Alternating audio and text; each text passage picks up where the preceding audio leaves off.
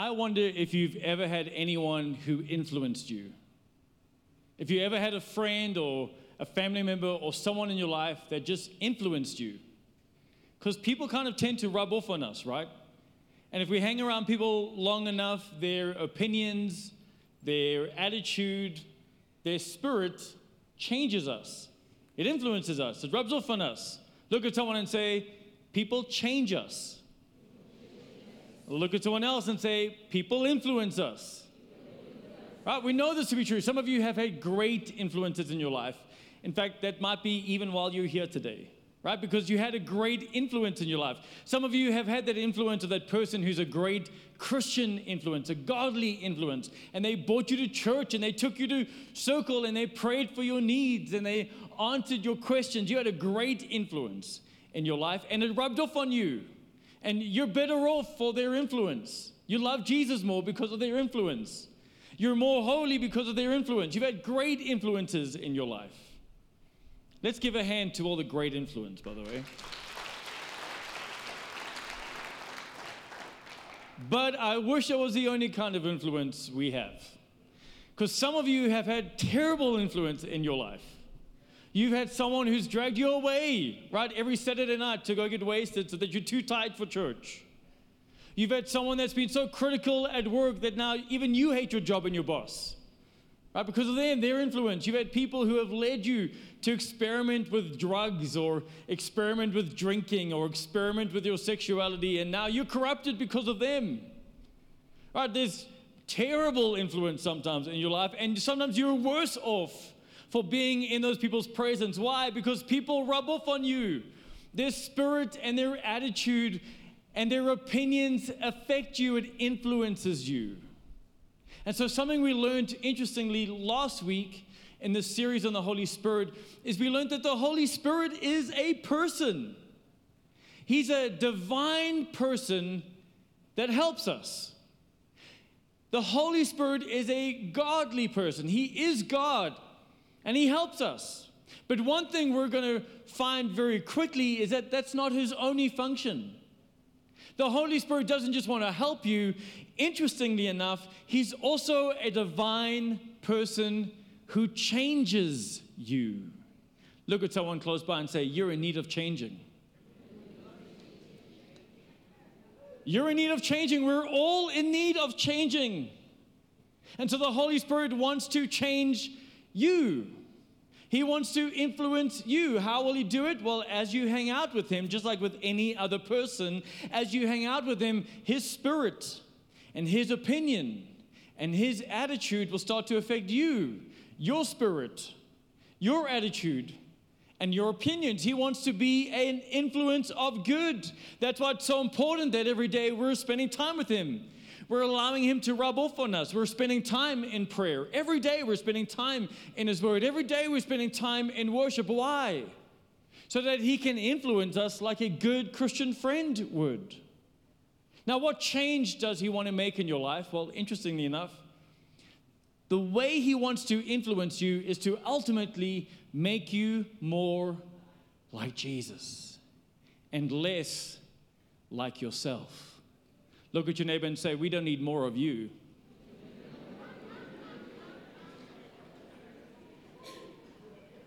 Guys, we don't need more of you. Tell your neighbor, we need the Jesus version of you. Listen, no one's interested in more of you. And in our culture that's obsessed with my authentic self, your authentic self is awful. The Bible says that your heart is the most wicked thing there is. Your authentic self was born with a sinful nature. Your authentic self is headed for hell. No one needs more of you. We want the Jesus version of you. We don't want the true you. We don't want to be authentic to just how you feel and what your preferences are and how you want to live and what your opinions are. No one's interested in more of you. The Holy Spirit is not trying to make you more like you. He's trying to make you more like Jesus. That's his job, to change us. In other words, he's not interested in your natural state, because in your natural state, you're sinful. You have a sinful nature.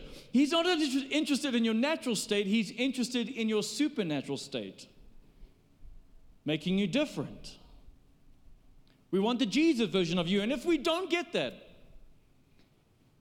if you are so committed to just doing what feels good and just going with what's natural for you and just moving with your own compulsions and your own desires, what we're going to end up with is a life full of the flesh, because your natural desires are sinful. We are born with a bend towards sin, in other words. Naturally, it's not your fault. No one's blaming you. We're all born that way. We're born bent towards sin, bent towards lust, bent towards greed, bent towards a whole lot of selfishness, bent towards sexual pleasure. We're all bent towards sin, right? No one's blaming you. You're born that way because you were born with the sinful nature. And when you indulge, when you're just like, well, this is me and I just want to accept me. Listen, God loves you as you are today, but He definitely doesn't want you to stay as you are today. He is definitely invested in changing you. Because without living in the Spirit, we just end up living in a life of the flesh. You want to see how that looks? Let's look in Galatians 5:19. When you follow the desires of your sinful nature, this is how you were born. When you follow these desires, the results are very clear, Scripture says. Sexual immorality, impurity, lustful pleasures, idolatry, sorcery, hostility, quarreling, jealousy, outbursts of anger, selfish ambition, dissension, division, envy and drunkenness, wild parties, and other sins like these. Let me tell you again, as I have before, he says. Let me tell you again, that anyone, everyone say, anyone. Look at your neighbor and says, that includes me. Anyone living that sort of life, a life indulged in your sinful pleasures, will not inherit the kingdom of God. He's warning you, be careful that this lifestyle doesn't shipwreck your faith. What is the kingdom of God that you and I stand to inherit? Well, an inheritance is something I don't have yet that I'm waiting for. The Bible uses the word kingdom of God and kingdom of heaven interchangeably. In other words, there is a kingdom of heaven promised to you that you don't have yet, but it is your inheritance in Christ. And if you are engaged in the flesh, living a sinful life, without any fear of God, what's going to happen? Well, you stand to risk your inheritance. In other words, this can corrupt your salvation. At some point, it is going to have an effect on your relationship with God, and it will shipwreck your faith, which means you cannot be a Christian and indulge in the flesh. Jesus is saying, you can't have a relationship with me and at the very same time enjoy all the sin I died to set you free from. Sin will corrupt you. At some point, you will lose your salvation. You will not get the inheritance of the kingdom of God. It will tear and corrupt your faith. You will lose your salvation. Oh, but God understands. He loves me so much. Right, this is our response. God understands. He's so full of grace. Oh, it doesn't matter to God. He knows my heart. He does know your heart. That's why He sent Jesus to save you from your own heart. Right? He sent Jesus to save you from yourself, from your own sinful nature. And we can't believe that just because of God's wonderful grace and love that we can live how we want. No, that we're indulging in the flesh. And actually, what should be happening according to Scripture is you should be, when you're aware of God's grace and love, what should happen is you're so amazed by it that it drives you to live holy. You're so grateful for it. You're like, man, I want to just give my life to God. I can't believe His amazing grace. The book of Jude is a book that, it's only one chapter long. I actually want to encourage you to read it today after church. One chapter takes you 10 minutes. But he speaks into this so much. I love his directness. We don't have time to read the whole chapter, so I'm going to just pull out the highlights from Jude chapter 1. Let's start at verse 4. He says, some ungodly people have wormed their way into your churches, saying that God's marvelous grace allows us to live immoral lives. And then he says this, the condemnation of such people was recorded long ago, for they have denied our only Master and Lord, Jesus Christ. Listen, if you, in any level of your heart, believe that God's marvelous grace allows you to live as you please, you have denied the marvelous grace of our Lord Jesus Christ. You have denied Jesus. He goes on to say. So I want to remind you, verse 5, that although you already know these things, Jesus first rescued the nation of Israel from Egypt, but later he destroyed those who didn't remain faithful. And I remind you of the angels who didn't stay within the limits of the authority God gave them, but left the place where they belonged. God has kept them securely chained in prisons of darkness, waiting for the great day of judgment. And don't forget Sodom and Gomorrah and their neighboring towns, which were filled with immorality and every kind of sexual perversion.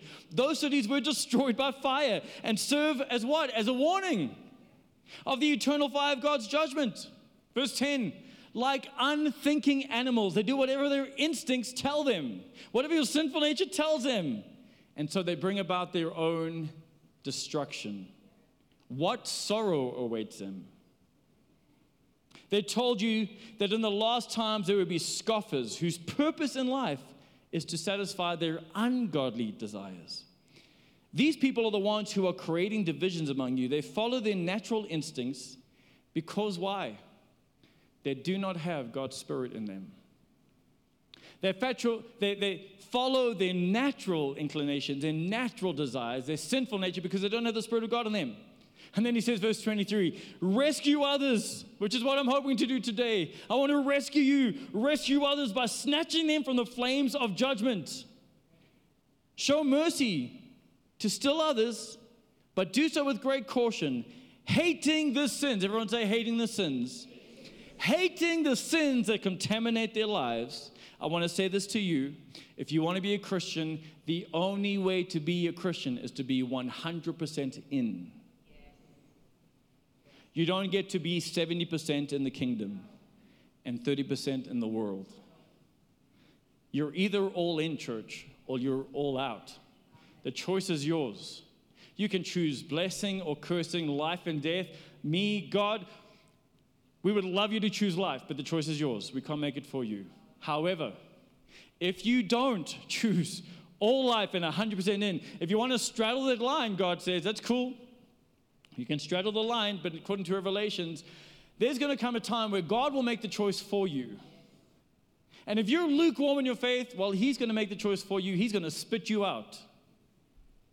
That was a letter to Christians. That was a letter to the churches. He will spit you out if you can't make up your mind. You're either all in or you're all out. Look at someone and say, be all in or be all out. He doesn't want you to play games with him. This is about giving up your life for Christ. If you want to give it up, give it up. If you don't want to give it up, stop fooling anyone. Stop playing games with God. Be all in or be all out. But don't be lukewarm. He'll spit you out. That rhymed way more than I thought it would. I'll write that down later. So I want us to go through some of the works of the flesh from Galatians 5 again. Because as it told us in Jude, I want to rescue you from the fire of judgment. And I want to say this lovingly, because the most loving thing I could do is keep you from hell. I want to say to those of you on that list in Galatians 5, if you are today involved in sexual immorality, if you are involved in impurity or lustful pleasure, in other words, you have sexual activity outside of a covenant of marriage, in the name of Jesus Christ, I beg you, stop. Because you are putting your eternity in jeopardy. And it is not worth the risk. If you have any sexual activity outside a covenant of marriage, stop it. It is not worth it. Look at someone and say, it's not worth it. Your 10 minutes of fun are not worth your eternity, I promise you. It is not worth do not put your inheritance at risk. Stop it. If you are involved in worshiping money, if money is your God, if you are involved in any kind of sorcery or witchcraft, which includes ancestral worship, crystals, star signs, astrology. In the name of Jesus, I beg you, stop. Stop. Your eternity is not worth it. Stop. If you are involved with fighting and quarreling, if you're living right now and your arms are up, and you're full of hostility and quarreling and jealousy and envy and outbursts of anger and selfish ambition and dissension and division, in the name of Jesus Christ, stop. You are putting your eternity at risk. It is not worth it. If you are involved in drunkenness, if you are involved in wild parties, I beg you in the name of Jesus Christ, stop. Stop. It is not. Look at your friend again. Say, it's not worth it. That little bit of pleasure you're getting from indulging in your flesh is not worth your eternity. Don't give up your inheritance like Esau did. Don't give it up. Don't sell your birthright because of sin for a little bit of earthly pleasure, for a little bit of soup. Are you kidding me? Stop. It's not worth your inheritance. Don't believe that just because God is gracious, you can live how you please. He's calling you to holiness. And don't think that you can do all those things and you'll be okay as long as you pitch up in church every now and again. Being here does not guarantee you heaven. Unfortunately, there will be many who attend church and go to hell. Being here does not guarantee. The only thing that guarantees heaven is my belief in Jesus as Lord and then treating Him as Lord. So God, I'll follow you, and then actually following Him. That is the way. That is the path. That is a lifestyle that we have to live. And so the Holy Spirit is a divine person, but here's the good news. He changes us. The reality, church, is that we're really bad at changing ourselves. Look at someone and say, you're not good at changing yourself. You're not. You're terrible. How many of you made New Year's resolutions? How's it going, by the way? We're on just the 25th of February. You know what? We're just terrible. We're terrible at changing ourselves. You know what we need? We need a good influence in our lives who's going to rub off on us and make us more holy. And we have that because we have a divine person who changes us. That is the Holy Spirit. It tells us that the Holy Spirit wants to come in your life and be such an influence that He starts to change you. He starts to fix you. He starts to clean you up. He starts to give you freedom from your sinful nature. He starts to give you victory over your sin. He provides a way out of every temptation. The Holy Spirit wants to change you. And anytime the Holy Spirit's changing you, we're told in Scripture it's called the fruit of His activity. Everyone say fruit. This is the evidence that the Holy Spirit's working in you. This is the fruit of His activity, that you will start to change. You'll start to change. Who will you start to change into? Jesus. Because we don't want the you version of you. We don't want more of you. He starts to make you look and think and function and act more like Jesus. Let's read the list in Galatians 5. Let's read here in verse 22. But the Holy Spirit, everyone say Holy Spirit.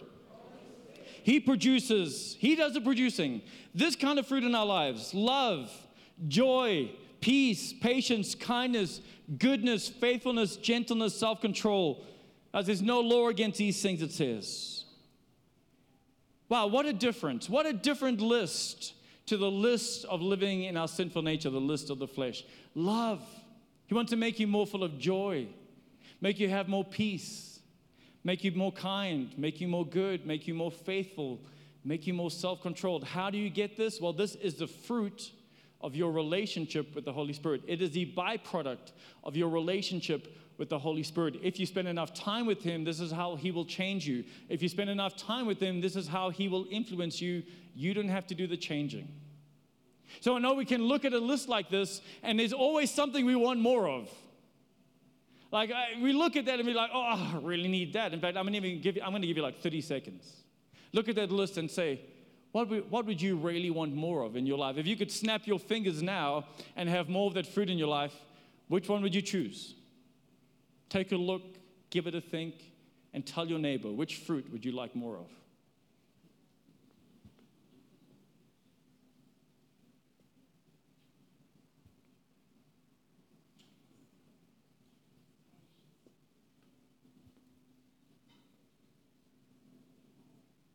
Okay, so I know we can look at that list and we can identify a lack of fruit somewhere. And we can say, you know what, I really need to start being more kind to my husband. Shame, that poor guy, I just snap at him all the time, right?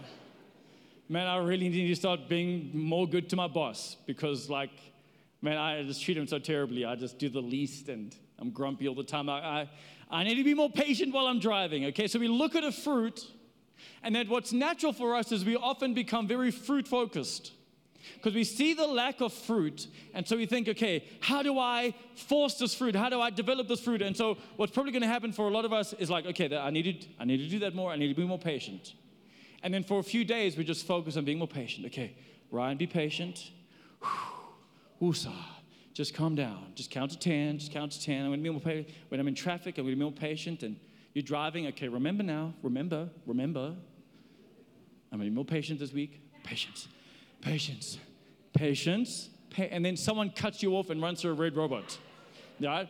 And you go, why am I not more patient? God, give me patience and hurry up. Want it now, Lord. But we forget that we're terrible at changing ourselves. Look at someone again and say, you're bad at changing yourself. You're terrible at it. Sorry to tell you, you're bad at it.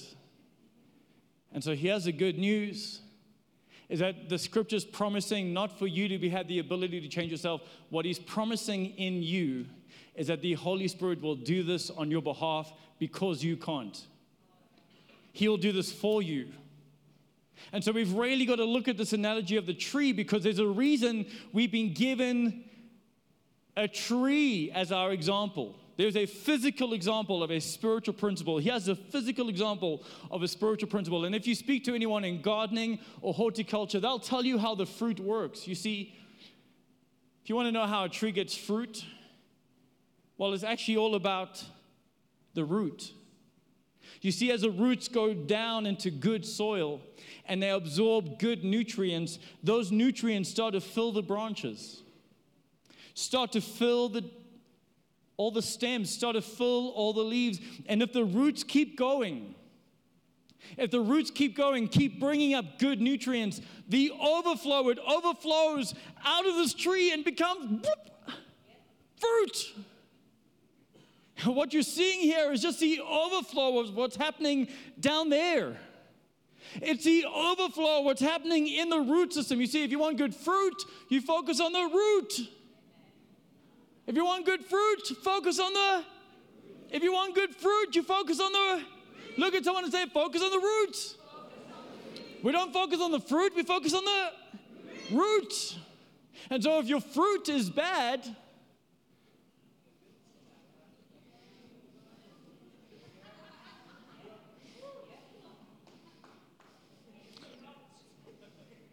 what's going on down there? You're like, Lord, why I'm so grumpy all the time. I'm so depressed. Lord, I have no joy. Father, I have no peace.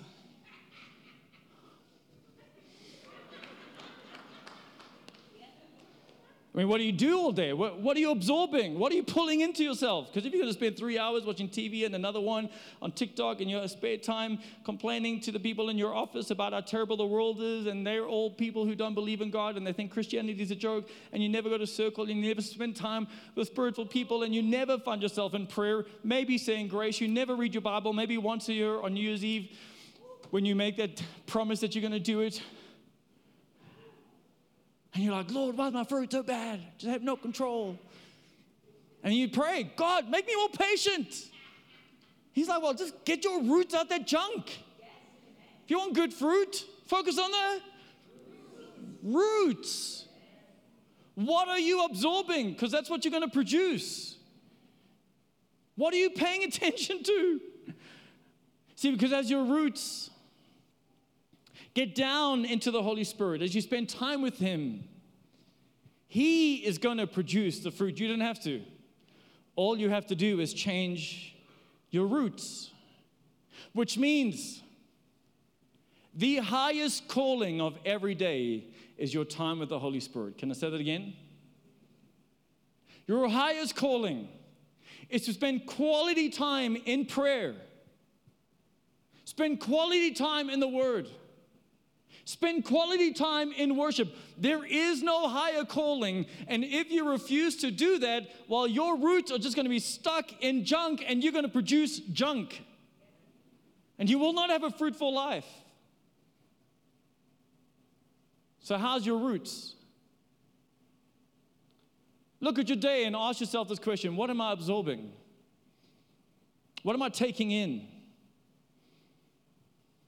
Because the mark of spiritual maturity, if you want to grow spiritually, the mark of spiritual maturity is going to be how much fruit you're producing. In fact, if you want to know, have I grown with God this past year? To answer that question, you're not going to say, well, I know a few more Bible verses, and I went to church a few more times, so yes, I'm moving closer to God. No. Not according to Scripture. If you want to know if you've grown with God, you've got to ask yourself, do I have more fruit of the Spirit? Am I more loving today than I was last year, February? Do I have more joy in my life than I did last year, February? Do I have more peace in my life? More patience, more kindness, more goodness, more faithfulness, and more gentleness, and more self-control? If you see the fruit of your Spirit, well done. That means that is the byproduct of the Spirit's work in your life, and you are growing in spiritual maturity. But for a lot of people, when they think of spiritual maturity, you know what they think of? The gifts of the Spirit. They look at people who are operating in the gifts of the Spirit. They see a great teacher. They see someone who's moving in prophecy. They see an evangelist. They see someone who's working in signs and wonders. See someone who's working in healing. And you know what they say? Oh, that person must be so close to God. Look at the gifts. You know, it's interesting. The Bible never links spiritual maturity to your gifts. Actually, what we see is that in the Bible, many people are baptized in the Spirit on the same day as their salvation. And many people on day one of their salvation, as they're baptized in the Spirit, they already stop operating in the gifts. In that moment, they prophesy. In that moment, they speak in tongues. And they're only one day old in the faith. Does your gifting have any link to your spiritual maturity? Absolutely not. We keep doing that, though, as people. And then we get so surprised, right, when you hear of this great evangelist or this prophet or this teacher. And then the stuff comes up of all the stuff they've been doing behind the scenes. And you're like, how? You find out they were lying and cheating and stealing, and you're like, oh, I thought they were so close to God. Why? Because I saw the giftings. The giftings have nothing to do with their spiritual maturity. God spoke through a donkey in the Bible. At best, it set them in line with an ass. That's it. And so if you see a great prophet of God, but he's treating everyone around him like rubbish, like lesser, well, he's an immature Christian operating in his gifting. If you see a great preacher who doesn't have time for anyone, speaks down at everyone, well, then she's not a mature Christian just because of her gifting. She's an immature Christian who hasn't grown in the fruit of Christ, who's operating in her gifting. Your giftings don't show your spiritual maturity. It is the fruit that do. And so I want to ask you, are you growing in maturity? Can you see the evidence of the Holy Spirit in your life? Are you more loving and peaceful and patient and kind and good and faithful and self-controlled than you were last year? Can you see his activity? Because if you can't see his activity, you better check your root system. You're not letting him influence you. You're not spending so much time with him that he's rubbing off on you. You're not allowing the person of the Holy Spirit to be your best influence. Let's go back to Galatians 5. Let's read from verse 16. He says, so I say, let the Holy Spirit guide your lives. Then you won't be doing what your sinful nature craves, because you're going to have cravings. I tell you, you're going to have cravings from your sinful nature. The sinful nature wants to do evil, which is just the opposite of what the Spirit wants. And the Spirit gives us desires. Look at someone and say, he'll give you desires. He gives us desires that are opposite to what the sinful nature desires or the desires you were born with. These two forces are constantly fighting each other, so you're not free to carry out your own good intention. But when you are directed by the Spirit, you're not under the obligation of the law of Moses. The Holy Spirit gives you desires. If your sinful nature is the loudest voice in your life at the moment, you'll have a desire for sin. But if you are allowing the Holy Spirit to influence you because you're spending time with Him, your roots are getting deep with Him, you will have a desire for the things of God. I want to say to you, you don't have to change your desires. Look at someone and say, you're bad at changing yourself. You do not have to change your desires. You've just got to check your root system. And some of you, your sinful desires are a sign that your roots are in junk. And that's why some of you have such a desire for money, man. You just have a desire for greed. You just think about all the time how you can get more. You know what you need? You need a new desire. You know who can give it to you? The Holy Spirit. Some of you have such a deep desire to be loved by people, to be accepted by people. You just do anything. You'll bend over backwards. You'll be one way with this group and another way with this group and do anything for likes and followers. You need new desires. You know who you can get new desires from? The Holy Spirit. Some of you have a desire sexually for people the same sex as you. You need new desires. You know where you can get new desires from? As you grow with Him, He will give you new desires, and they'll be opposite to the desires of your sinful nature that you were born with. This is a work of the Holy Spirit. He is a divine person who changes you. And suddenly you'll find that your taste changes. It becomes more spiritual. You start to desire the things of God. It's crazy. You want to come to church and you want to go to circle, and you'll have a desire to spend time in worship just privately with God. You'll have a desire for His word, and you'll desire prayer, and all the things that used to tickle you and taste good suddenly now just don't taste so good. And you just lose your taste for getting drunk on a Saturday night, and you lose your taste for using those words, and you lose your taste for that kind of music. You used to love that music, and now you're like, just don't have the desire to change that. I wasn't in control. I just don't have the desire to watch that stuff I used to watch. I just don't want to be involved in that gossip and division and destructive, hateful behavior like I used to be, so critical. But now I've lost my desire for it. I desire the things of God. Who does that? The Holy Spirit. He changes your desires. And you'll notice that as He changes you, as He makes you more like Jesus, what He's going to make you is you're going to become the blessing in the room. Look at someone and say, you're going to be the blessing. Church, no tree ate its own fruit. God wants to develop fruit in your life so that you can bless others, so that you can nourish others, so that you can be the blessing in the room. Listen, this is not about you. In fact, the deeper you go with God, you'll realize very little is about you. This is not so that you can be any certain way. This is so that you can be a blessing to others.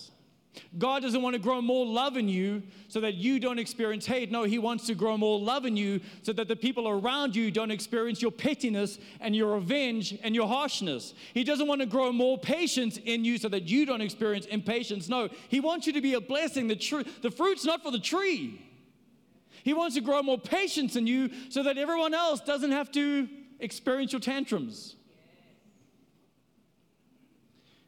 He doesn't want to grow more goodness in you so that you become good in your own right. No, He wants to grow more goodness in you so that the people around you experience His goodness through you. And so people come to you to get nourished. They come to you to get blessed. He wants to make you the blessing.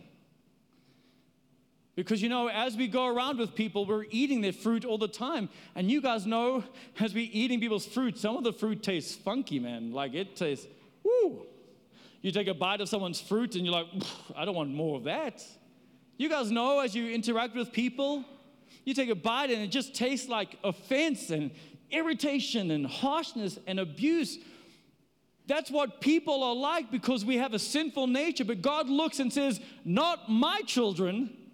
My children will be different. This is how the world will know that they have the Spirit of God living in them. They'll be producing my fruit. And people will look and say, how are you so calm in the middle of this? How are you so loving in the middle of this? How are you so kind in the middle of this? Now you are expressing Jesus Christ to the world around you because of the Holy Spirit's work in you. Because so often we taste from people, and we even use words like this. We say, man, their attitude stinks. We say this, they left a bad taste in my mouth. Why? Because you took a bite of some funky fruit. But not you. Never you. When people come to you, they get love, joy, peace, patience, kindness. From you, they get the overflow of the Holy Spirit in your life that has now produced good fruit. You've spent so much time with Him, He's rubbed off on you, and He's changed you. He's influenced you. And now, instead of being filled with the terrible fruit of the flesh, you're filled with the fruit of the Spirit. And He wants you to do this in every season. Everyone say every season. The Holy Spirit actually wants to make you emotionally stable. Did you notice that all the fruit are emotions? Love, joy, peace, patience, kindness, goodness, faithfulness, gentleness, self-control. These are emotions. He wants to make you emotionally stable in every season of your life, no matter what you're going through. You know why He wants to produce fruit in you in every season? Because He's with you in every season. And His fruit is the evidence that He's with you. So it doesn't matter what you're going through. It doesn't matter what job you lost, what fight you had, what turmoil you've experienced. He wants to make you fruitful in every season. Everyone say every season. So now you show love, even when you're not loved. Now you show joy, even when you're suffering. Now you have peace, even though you've lost everything. Now you have patience, even when you're at home affairs.